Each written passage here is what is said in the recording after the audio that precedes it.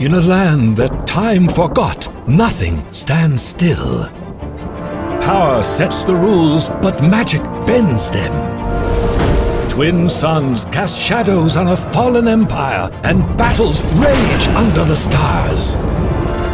From the director of the 4-Hour Workweek comes a tale of adventure, intrigue, and ancient mysteries. The legend of Cock Punch! In the Eightfold Arena, anything can happen, and everything can change. CockPunch.com.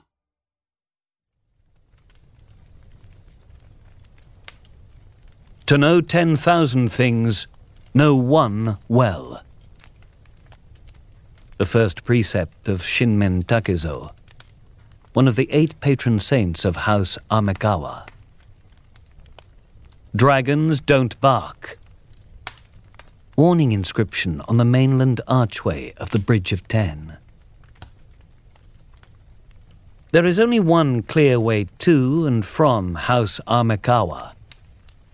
The Odoroki Bashi.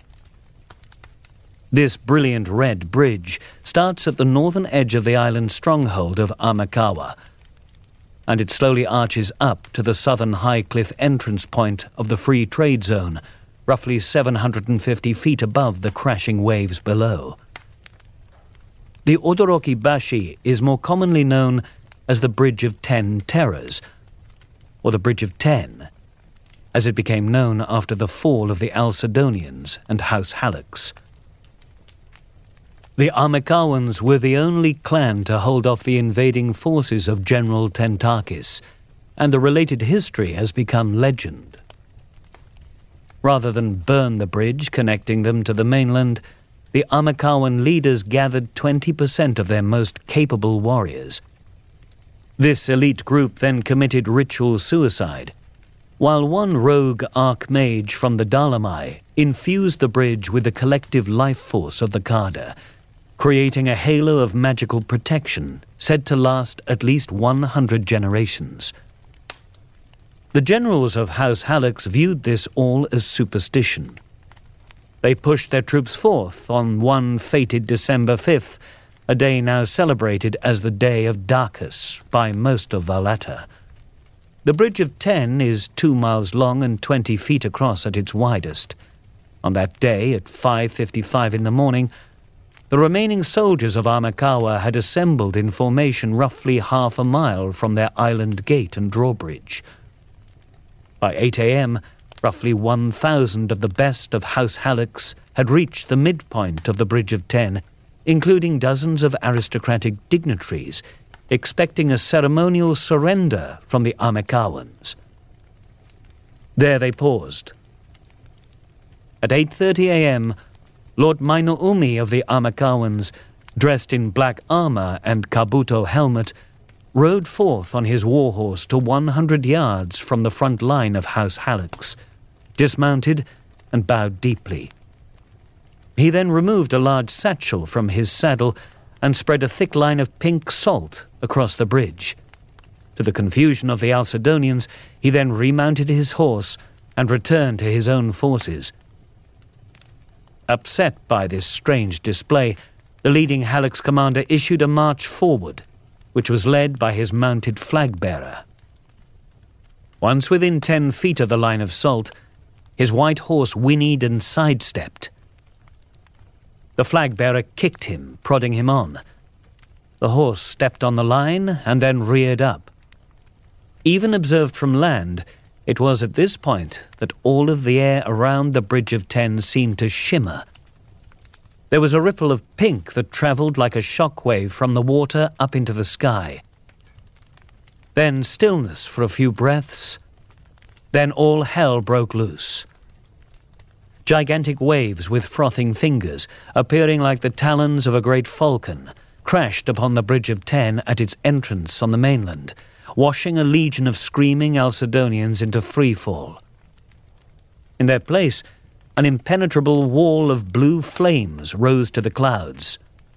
The leading forces of the Amekawans, members of the Order of Onigoroshi, charged towards the panicking forces of House Hallux. astride horses plated in mithril and wielding long dachi swords with blades of unobtainium, they easily swept through the 100 Alcedonians closest to them, leaving a wake of dismembered bodies. This deed accomplished, the horsemen turned and galloped back to Lord Minoumi. The bridge-bound Alcedonians were now trapped between fire and bodies of their own dead. Then Darkus came.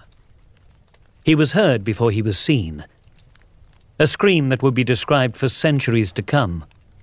He appeared to descend directly from a thundercloud above where the pink salt had been placed. Nearly half as long as the bridge and much wider in girth, his snake-like form traced several circles in the sky before diving towards the Alcedonians.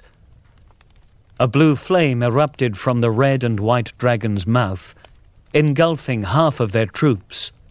Instead of melting them, it froze them in place, leaving them encased in ice, their terror caught in transparent relief. Of those remaining, some attempted to flee by jumping off the bridge. The dark waters consumed them. The remainder met their deaths on Darkus's second and third passes. Within minutes it was over. Lord Minoumi commanded his troops to return home, leaving the frozen Alcedonians to block any passage over the bridge. The bodies were to remain there for several weeks, suspended in magical ice as a warning. On December 6th, House Halleck's leadership concluded the protection of the Bridge of Ten was not mere superstition. Their strategic command decided to pursue other frontiers until the Amekawans could be revisited. It never happened. To this day, it is considered fact that any non-Amekawan who attempts to cross the Bridge of Ten will face at least 10 terrors before getting close to Amekawa itself. Over the years, a few fools have tested this theory, and all have perished, usually within 100 feet of the mainland gate. Suffice to say, the Amekawans remain mostly a hidden people, their culture contained on Amekawa itself. But there are at least 3 things that bring Amekawans off their island. 1. Kavothians. 2. Trade. 3. Alcohol.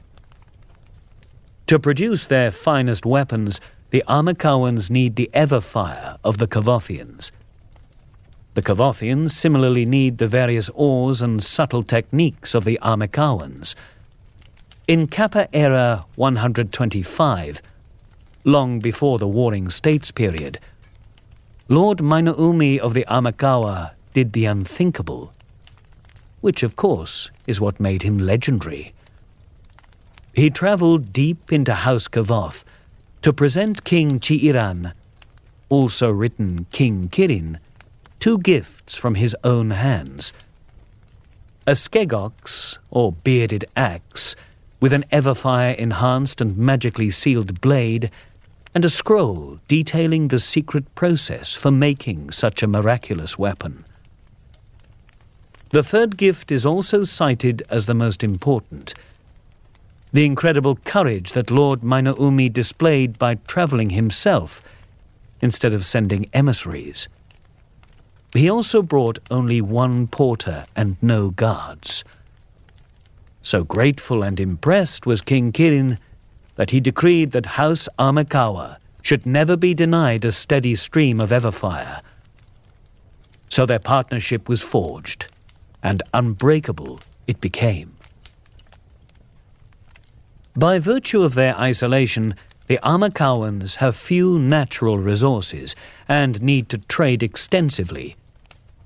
As masters of metals, they alone bring the most precious metals and most vicious bladed weapons to the realm. Mount Takagi on Amekawa is rich with mineral mines of all types. There is even unobtainium, but there are no documented cases of Amekawans selling it to non-Amekawans. Mount Takagi and surrounding areas are also heavily terraced with rice paddies and other cereal crops. The Amekawans provide the bulk of grain products to every corner of Valata. Per square kilometre, they have the densest productivity of any clan. But productivity isn't what takes Amekawans en masse to the Pronkin Pala Tavern in the Free Trade Zone, or to any other pub, alehouse or watering hole for that matter. Amekawans have a profound attraction to and weakness for alcohol. Their strict social hierarchies are abandoned past a certain point. Whispering turns to unabashed yelling, and things get strange. Everyone near an Amekawan table turned rowdy keeps a special eye on them.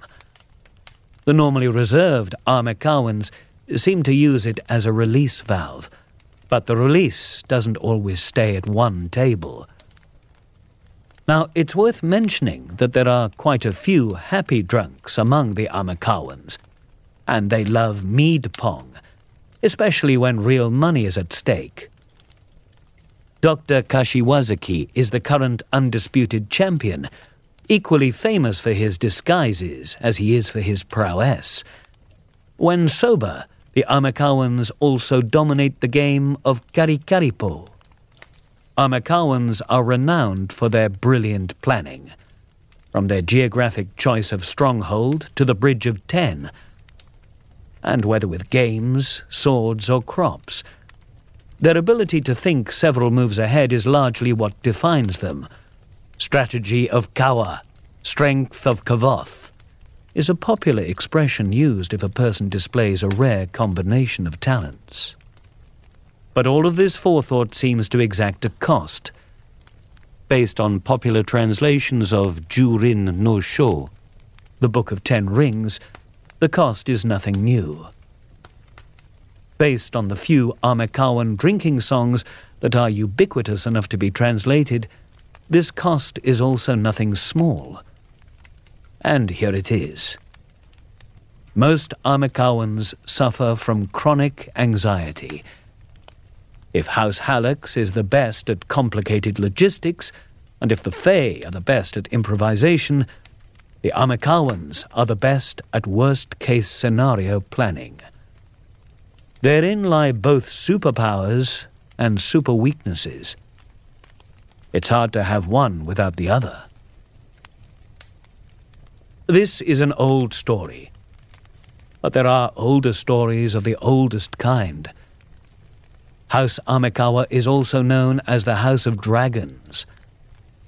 Legend has it that Amekawa was long ago inhabited by dragons, and that the first Amekawans were born of a sacred union between a dragon king and his queen, a spirit goddess in Amekawan form. To this day, the Amekawans are believed to uphold sacred oaths to the dragons, as well as protect certain hidden treasures bestowed to them by the Dragon King. This also explains the glasses. Every schoolchild knows it is near certain death to look any dragon in the eyes. It is similarly believed that to look an Amekawan directly in the naked eye is to risk annihilation, bursting into flames, freezing into ice, or turning to stone. Those are but 3 ends mentioned in nursery rhymes. But there are many more, none of them good.